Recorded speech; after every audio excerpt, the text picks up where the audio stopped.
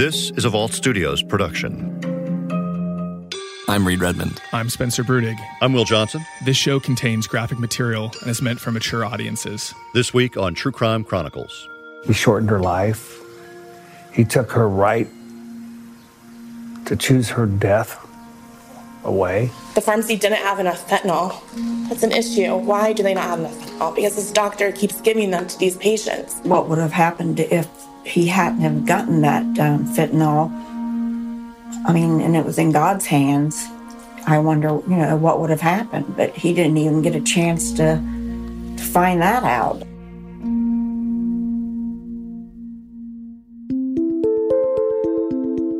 Late 2018. That's when the calls start coming in. When life is turned upside down. For families who'd believed for years their loved ones had died of natural causes.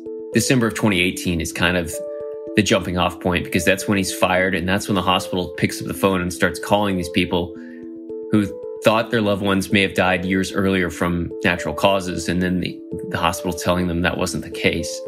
That's kind of when the lightning struck everything.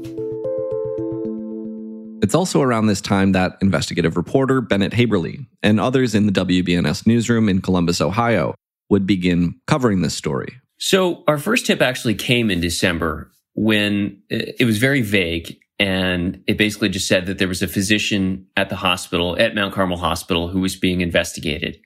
And we didn't have a name. We just had to keep digging and try to make inroads with sources or sources we didn't have, and try and figure out what exactly happened over there. That is, what exactly happened within the Mount Carmel health system in Columbus, Ohio. It's a question that wouldn't be easy to untangle, or even to begin untangling. So we had a couple of sources who had called in, wanted to remain anonymous, and they were tied closely to the hospital. And we just kept pressing them for more details, and nothing was. We felt like we were kind of spinning our wheels a little bit. And so then my colleague, our researcher, said to me, we should start calling some of the law firms. Maybe they represent, someone who had something bad happen to them. Maybe they filed a civil lawsuit against them. And so we keep calling around, and eventually we find one law firm who we think might know about this. And they said, yeah, well, we had one case where this person, we thought it was, there may have been an issue there, but we're not sure that that's accurate. And so then we circled back with them, I think, maybe a week later, and we had gotten additional documents, internal documents from the hospital that had been fed to us that basically said that there was a physician who didn't live up to the standards of care, I think was the phrase used. By January 14th of 2019, that law firm had filed a suit against Mount Carmel, alleging that this physician deliberately gave an Ohio woman a deadly dose of the pain reliever fentanyl, a synthetic opiate that's up to 100 times stronger than morphine. Tonight, a Mount Carmel West doctor was accused of deliberately giving a woman a deadly dose of fentanyl. Now, Mount Carmel Health Systems is facing a lawsuit. Thanks for joining us at 6. I'm Jerry Revish. And I'm Yolanda Harris. 10 Investigates. Bennett Haberle joins us now with more allegations laid out in this lawsuit. Bennett? Jerry and Yolanda, we're learning more even at the 6 o'clock hour. This lawsuit alleges that a doctor at Mount Carmel West Hospital, along with the nurse and pharmacist, gave an Ohio woman a grossly excessive and lethal dose of fentanyl. But the allegations don't end there. The lawsuit alleged that this was not an isolated incident, that at least 26 other Mount Carmel patients may have met the same fate. All of them patients of the same physician, Dr. William Husel. The doctor named in the lawsuit is the man on your screen, Dr. William Husel. The lawsuit alleges that Husel ordered 1,000 micrograms of fentanyl to be given to Janet Kavanaugh through her IV. It goes on to state that Mount Carmel and the pharmacist approved the order and that the nurse administered what ultimately became a fatal dose. 10 Investigates reached out to both Dr. William Husel this evening, and he declined to comment, but asked that I call his attorney, which I did. We also reached out to the hospital, who provided us with a lengthy statement that reads in part, during the 5 years that the doctor worked here, he ordered significantly excessive and potentially fatal doses of pain medication for at least 27 patients who were near death. These patients' families had requested that all life-saving measures be stopped, yet the amount of medicine the doctor ordered was more than what was needed to provide comfort.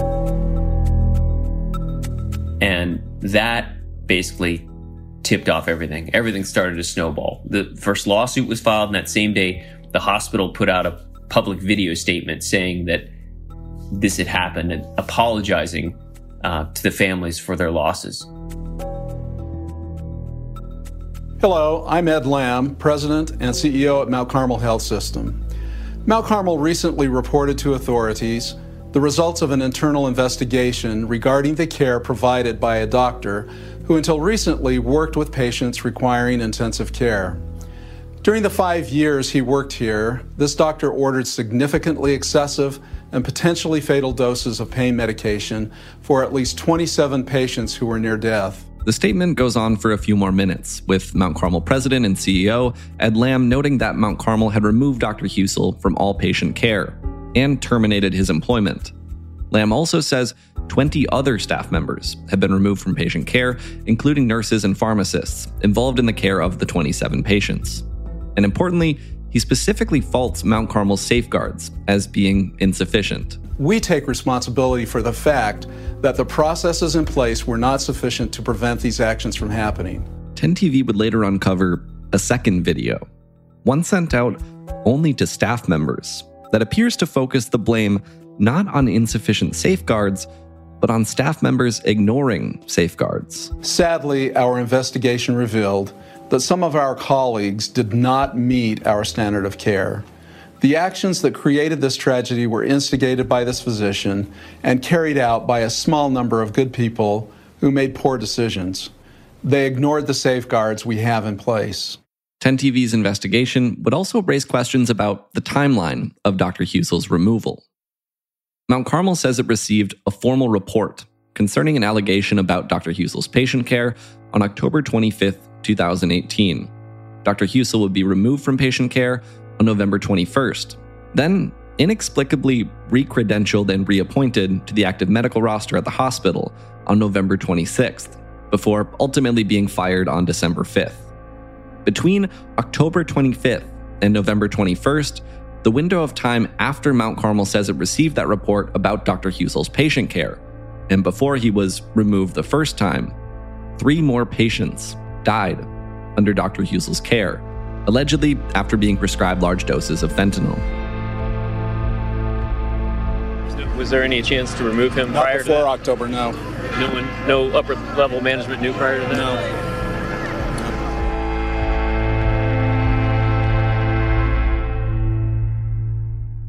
In the time since 10TV first broke this story, the reporters have looked back at Dr. Husel's past. And one question their reporting has raised is how he was hired in the first place, if the Mount Carmel Health System's background check was sufficient, if it went back far enough. Because had it gone back further, it would have found that Husel had a criminal record. When he was in college, he'd gotten in trouble for making a pipe bomb. And he gets in trouble in federal court for making this pipe bomb. And it doesn't show up on the background check that the hospital did, because the hospital later admits to us that their background check only went back 10 years to 2003. So Husel was in college before that. And so they didn't pick it up. And that sticks out to some people because it goes against the doctor's oath to do no harm. You know, how does a person with that on their record go on to become a physician? And Husel's explanation to the state medical board was that he was young and immature and that he was hanging around with the wrong crowd and that he learned his lesson by going through that experience, and it made him a better person, and that he put his nose to the grindstone, studied hard, went back to school, and became a physician, and that his passion was caring for patients. But it left a question mark on his past for some people, not for everybody. Husel would begin working at Mount Carmel in the fall of 2013. And it's about, I believe, a year later that the first cases identified by the hospital start to pop up. I think one of the women who received a lower dose compared to some of the others, starts in 2014, and the cases continue for there. To make sense of these cases and the eventual allegations against Dr. Husel and the Mount Carmel Health System, we have to know a little more about the drug at the center of them, fentanyl. What's interesting about fentanyl is it's obviously a very powerful synthetic opioid. And it's used, obviously, for a number of medical maladies. Obviously, people have heard about fentanyl because of the horrible overdose problem that we have in America. But from a hospital setting, the drug is often used, at least in this case, to help suppress what they call the death rattle, or when a person has air hunger and they're in their final moments of life. This physician believed that fentanyl was a good drug to use. Not every physician uses fentanyl. Other physicians in this same scenario would use morphine or other pain medications that they felt more comfortable with. This doctor, for whatever reason, felt like fentanyl was his drug of choice, and that is a fact that's not been debated by anyone. The question, however, is how much is too much? We're going to be getting a little technical here, but oftentimes fentanyl and other strong pain medications are titrated to pain. In other words, doctors will start by prescribing a really low dosage and slowly increase that amount based on its effectiveness or based on the persistence of pain. And we've heard testimony from other nurses or other physicians who have worked in the medical field or who have dealt with patients, hospice patients or patients on palliative care. And they've said that, you could start with, depending on a person's weight and whether they're opioid naive, whether they've used drugs before or not, you could start with 50, 100, 125, 150, 250. The fentanyl dosages prescribed by Dr. Husel to many of the patients in the lawsuit are a lot higher than 250 micrograms. The dosages we're talking about in this case were 400, 500, 800, 1,000, 2,000. So dosages that in some cases were 10, 20 times higher than dosages that you had seen in other similar settings. After Dr. Husel's firing, additional allegations would surface. All told, the hospital has identified 35 patients that they say either got excessive or potentially fatal doses of fentanyl. And those cases start as far back as 2014 and in September of 2014, and they carry through all the way to November of 2018. All of these dosages were prescribed to patients identified by the hospital as near death. Although the term near death can mean a lot of different things, and the prognosis for each patient differed. The age range was, mid to late 30s into the upper 70s and 80s. And a lot of them were in bad shape. The hospital described them initially as near-death patients. Some had come in and were alert and oriented. Others were coding and had to be saved on the way into the hospital. So their conditions varied greatly. But what's jumped out is there were a handful, at least 5, that the hospital identified later that said, were it not for these drugs, we think the outcome may have been different. And his side of things, his attorneys will dispute that till the cows come home.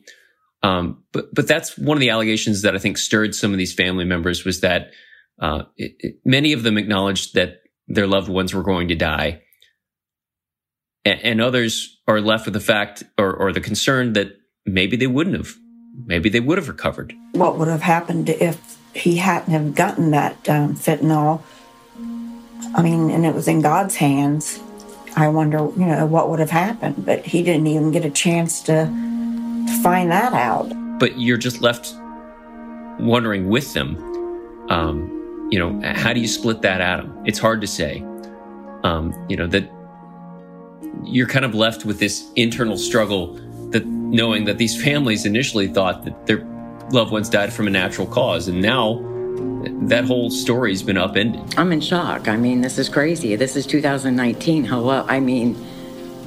I really didn't think that this could happen in this day and age, to tell you the truth. Christine Allison says she's grieving the loss of her husband, Troy, all over again. Her husband of 11 years, a man's man, she says, had been battling health issues for months when he was taken to Mount Carmel West Hospital in July of 2018. It went south from there. Chest compressions couldn't save him, and he died within hours. Troy's medical records show he'd been given 1,000 micrograms of fentanyl, ordered by Dr. William Husel. The system failed tremendously. Allison said her interactions with Dr. Husel were positive, saying she found him compassionate and trusted him. Now, her opinion has changed. I think the man should be in jail. So you kind of felt for a lot of these families just from that lack of closure standpoint, whether you believe the allegations or you don't. The fact is that these people are having to grieve twice.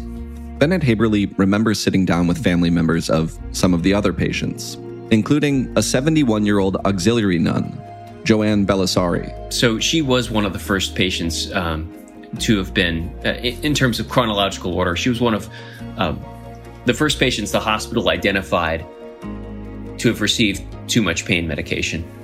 And Joanne Belisari's family, they were angered by the lax internal controls that existed within this hospital setting. He shortened her life. He took her right to choose her death away. And I just feel that Mount Carmel should have stopped him long before this happened. Whether you think the drugs were high or weren't high or were appropriate, the truth is that there were lax controls within the hospital. According to her medical records, Joanne Belisari was given a 1,000 microgram push of fentanyl through an IV. It looks and appears to me you had a rogue doctor, you had a breakdown in protocols in the hospital. They're saying it's comfort, but when Joanne, she was out of the comfort zone. She was going to die anyway, and he didn't even consult the family before he inserted the fentanyl. Joanne Belisari's case sticks out because her family were devout Catholics, and they felt as though their trust was undermined by a Catholic hospital who would allow something like this to happen. But there were other patients' families who also felt like they had the rug torn out from under them by the hospital. You want to believe it's just a bad dream and that it's not true. Lisa Coleman recalled a conversation she had with Dr. Husel about her father, Jim Allen. He said, I can promise you that he will not suffer and he'll go quickly. Did they tell you that Jim was brain dead? They said he was in complete organ failure. Right. That's what they told us. That's basically what they told us too. Yeah. There were patients like a woman named Beverly Schertzinger who came into the hospital to have a procedure done. I believe it was with her kidneys, and her family, her children had no anticipation that she was going to die. And that's what ended up happening to her. And the reason why her family and their attorneys are concerned about that is that there was another person who received a high dose or an alleged high dose that same day.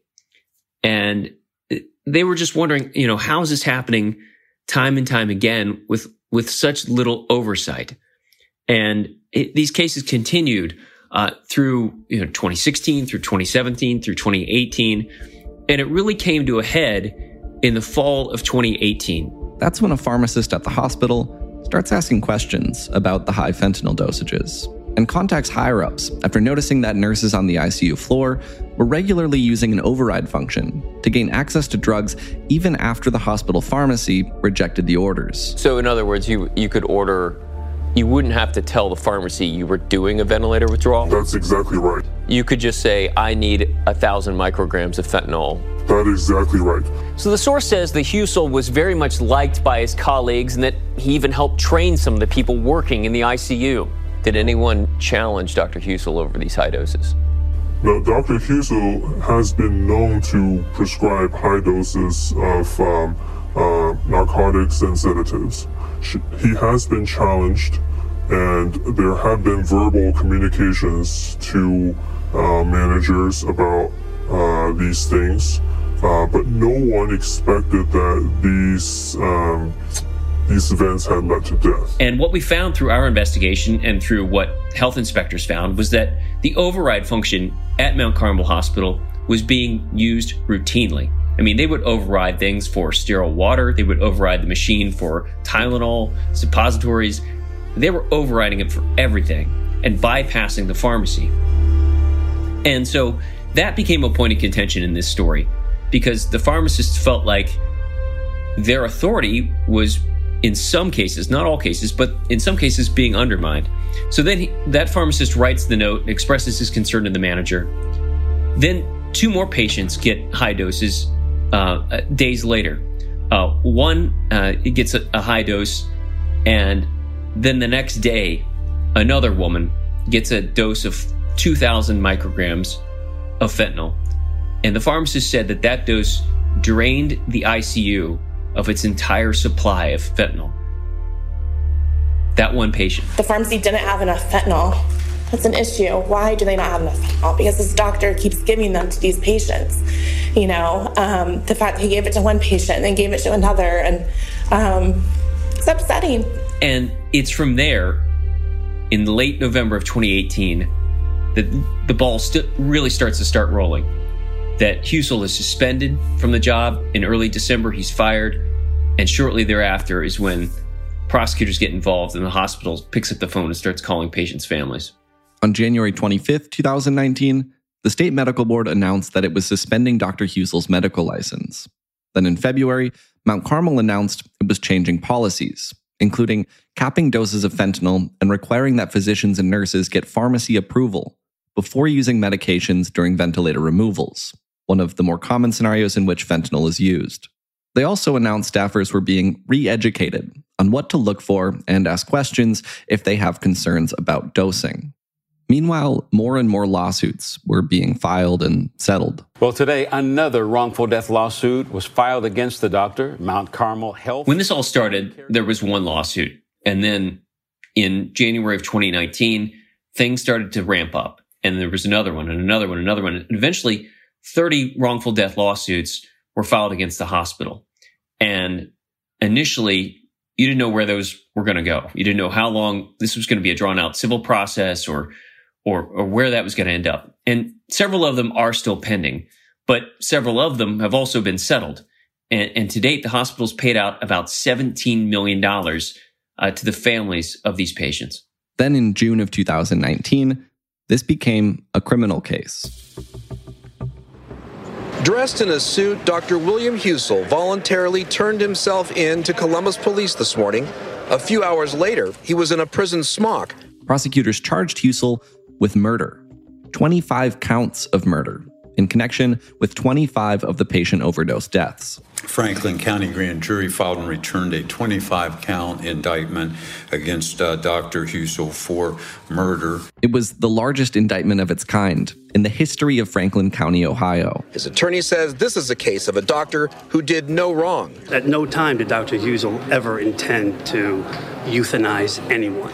Euthanize meaning speed up death. That's not what police or the prosecutor says. They called his actions vile. It is our sincere hope the families of these victims will find solace by the state of Ohio holding Dr. Husel accountable for his devious conduct. Husel pleaded not guilty on all 25 counts, and when he was released on $1 million bond, 10 TV reporter Brittany Bailey was waiting outside, ready to ask him some questions. Dr. Husel, do you have any answers as to why?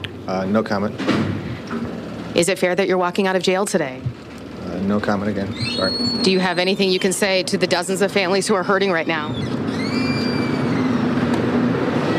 I'm going to have no comment for all your questions. You'll have to talk to my lawyer. It turns out his lawyer was nowhere to be found, so we did an entire loop around the block with William Husel. Do you plan to maintain your not guilty pleas? Yes. Do you feel you are not guilty? Yes. We went back into the courthouse through security and back outside again. Dr. Husel said that when you got here, he said his attorney can speak for him. Nope, no comment. Thank you. Anything you can say to the dozens of families who are hurting right now? No.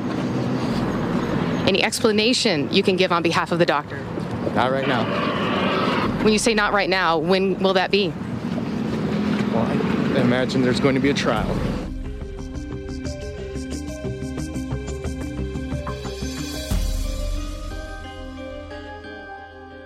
You might be asking why there are only 25 charges, when the hospital identified 35 total patients as having died after receiving excessive dosages of fentanyl. Prosecutors narrowed that list based on the amount of fentanyl the individual patients received. And those 25 were people who got 500 or more. And I have found no one, nowhere, that says 500 micrograms of fentanyl is an appropriate use of fentanyl for treatment of someone being taken off a ventilator. And that's where the criminal case is based on. It's based on that floor, based on what they have been told from their medical experts about what is and what is not appropriate. Husel's defense team has seen that floor of 500 micrograms established by prosecutors as an opportunity. Husel's defense attorneys have said, aha, we have an opening. And they've recently identified other cases, other patients who they allege got even more, got 2,500 micrograms of fentanyl and lived for several days before dying. And they're using that as an example to say, how are you charging him with the deaths of some patients and not others? And basically alleging prosecutorial misconduct, saying that prosecution failed to share certain evidence with the defense, and using that essentially as a wedge to try to toss out this entire case. Now, the judge hasn't ruled on that yet, and so we don't know where that stands. On the other side, the prosecutors are alleging that Husel's actions caused or hastened the deaths of these 25 patients, amounting to murder. The analogy the prosecutor used was these people were akin to candles, and they may have been burning out. Most of their wax may have been gone already. But the actions of this doctor snuffed out the candle before it was ready to burn out.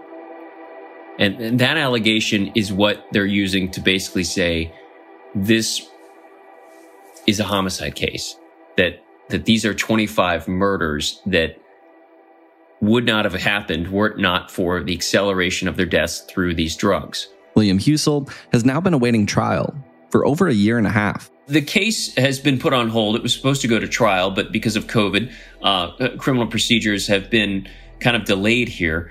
And so right now, this case is scheduled to go to trial in April or May of 2021. But even right now, the judge has hinted that it could be delayed even further. As for the hospital's role in all of this, while it has changed some procedures, and while it's been quietly settling civil cases, administrators haven't said much publicly over the years. And while the hospital has acknowledged some responsibility, it has only communicated through news releases and videos it creates. They've claimed the prosecutor's office and their own attorneys have told them not to speak about the scandal. So when Mount Carmel ends up in the news again with additional tragedies, a deadly helicopter crash involving a partner agency and a Legionella outbreak, when two of these incidents involved internal failures, we still had questions. Sean, I'm wondering, it appears as though you guys have gone from one controversy with the patient overdose scandal to this one dealing with Legionella. I'm wondering what role or responsibility administrators bear for that, for both of those. You know, we're talking about the Legionella situation today. You know, if there's another time that you want to get together and talk about that, Samantha, I'm sure, can arrange for that. Sure. I mean, we've asked that repeatedly. I just want, you guys have been rather sheltered from direct questions related to the patient overdose scandal. I'm just wondering if there's anything that you guys would care to share in regards to bearing responsibility for what happened, not only with that, but with this. Yeah, I mean, again, we're here to talk about Legionella today. Even with a potential criminal trial and dozens of wrongful death lawsuits, it may not answer all of the questions. We may never learn why. We do know how we got here.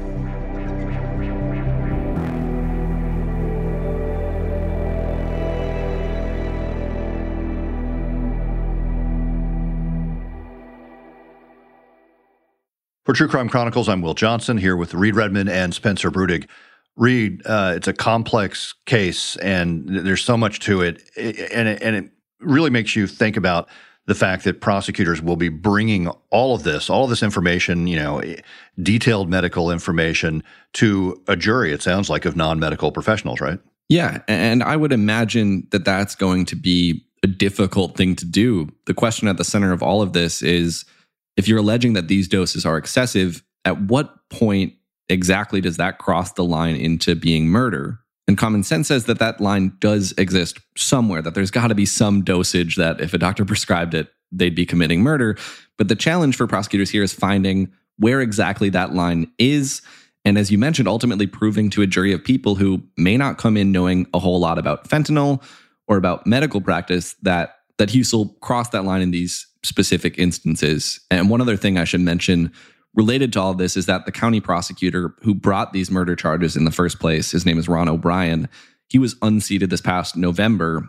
And that made a lot of people wonder if the new guy, his name is Gary Tyack, is going to approach this high-profile case the same way that O'Brien did.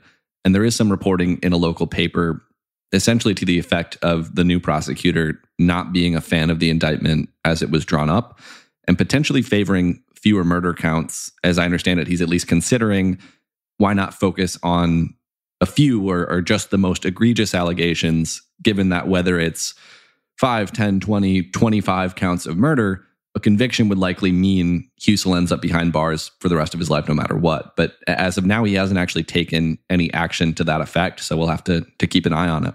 And, I know, like Will, you mentioned, this is not just a black and white kind of case. There's a lot of gray area, especially when it comes to these folks that, were considered, quote, close to death.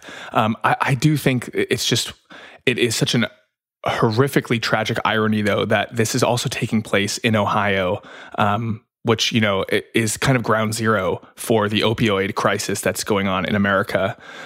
One thing, though, Reed, I wanted to ask about is Husel's lawyer is a pretty high-powered attorney that has represented kind of celebrity people before, right? Yeah. A lot of our listeners might have heard the name Jose Baez.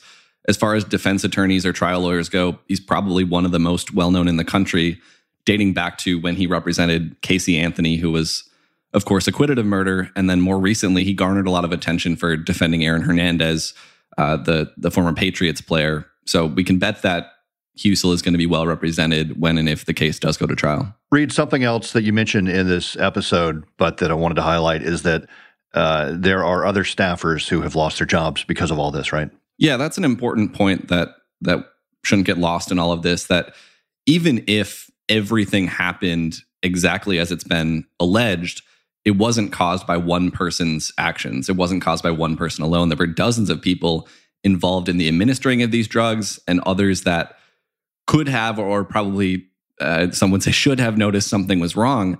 And that's where we have seen the hospital take at least some responsibility, and they have made some changes. But of course, there are still some unanswered questions as to exactly when they knew there was a problem and if they could have saved lives by acting on whatever information it was they had any sooner. And we know that they had at least some report about Dr. Husel, and then before they took action in taking him off the floor, 3 more people did die. And so those questions are still there. And Reed, I know that Mount Carmel Hospital, they actually have like this very specific criteria in order to work as a critical care intensivist. And there are some questions as to whether Husel actually met those criteria. Is that correct? Yeah, that is another question that's been raised in all of this. And what Bennett Haberly told me is that they've had some sources allege that the hospital was negligent in hiring him for this specific role, to be a critical care intensivist, and that the hospital has certain requirements for someone working in that role. And Husel appears to have only met 2 of the 4 requirements that the hospital has. The hospital, however, has disputed this claim and essentially said that he was well qualified for the role as far as they knew. All right, Reed, thanks for bringing us the story this week. I know you worked close with 10 TV in Columbus on this one. Yeah, a huge thanks to 10 TV investigative reporter Bennett Haberly for talking to us about his reporting on this story. And for anyone who's interested in learning more about this story, I know it's a complicated one, or if you're interested in learning more of the stories of some of the 35 people who died after allegedly receiving excessive doses of fentanyl, you can head over to 10tv.com/deadly dosage for all of 10TV's reporting on the story. All right. And Spencer, if folks want to learn more about the show and chat with 5,000 plus members of our Facebook group, where do they go? Yeah, we do. We have a lot of like-minded true crime fans on our Facebook group, which is called Inside the Crime Vault. We hope to see you on there. We will be back next week with a new case and a new story.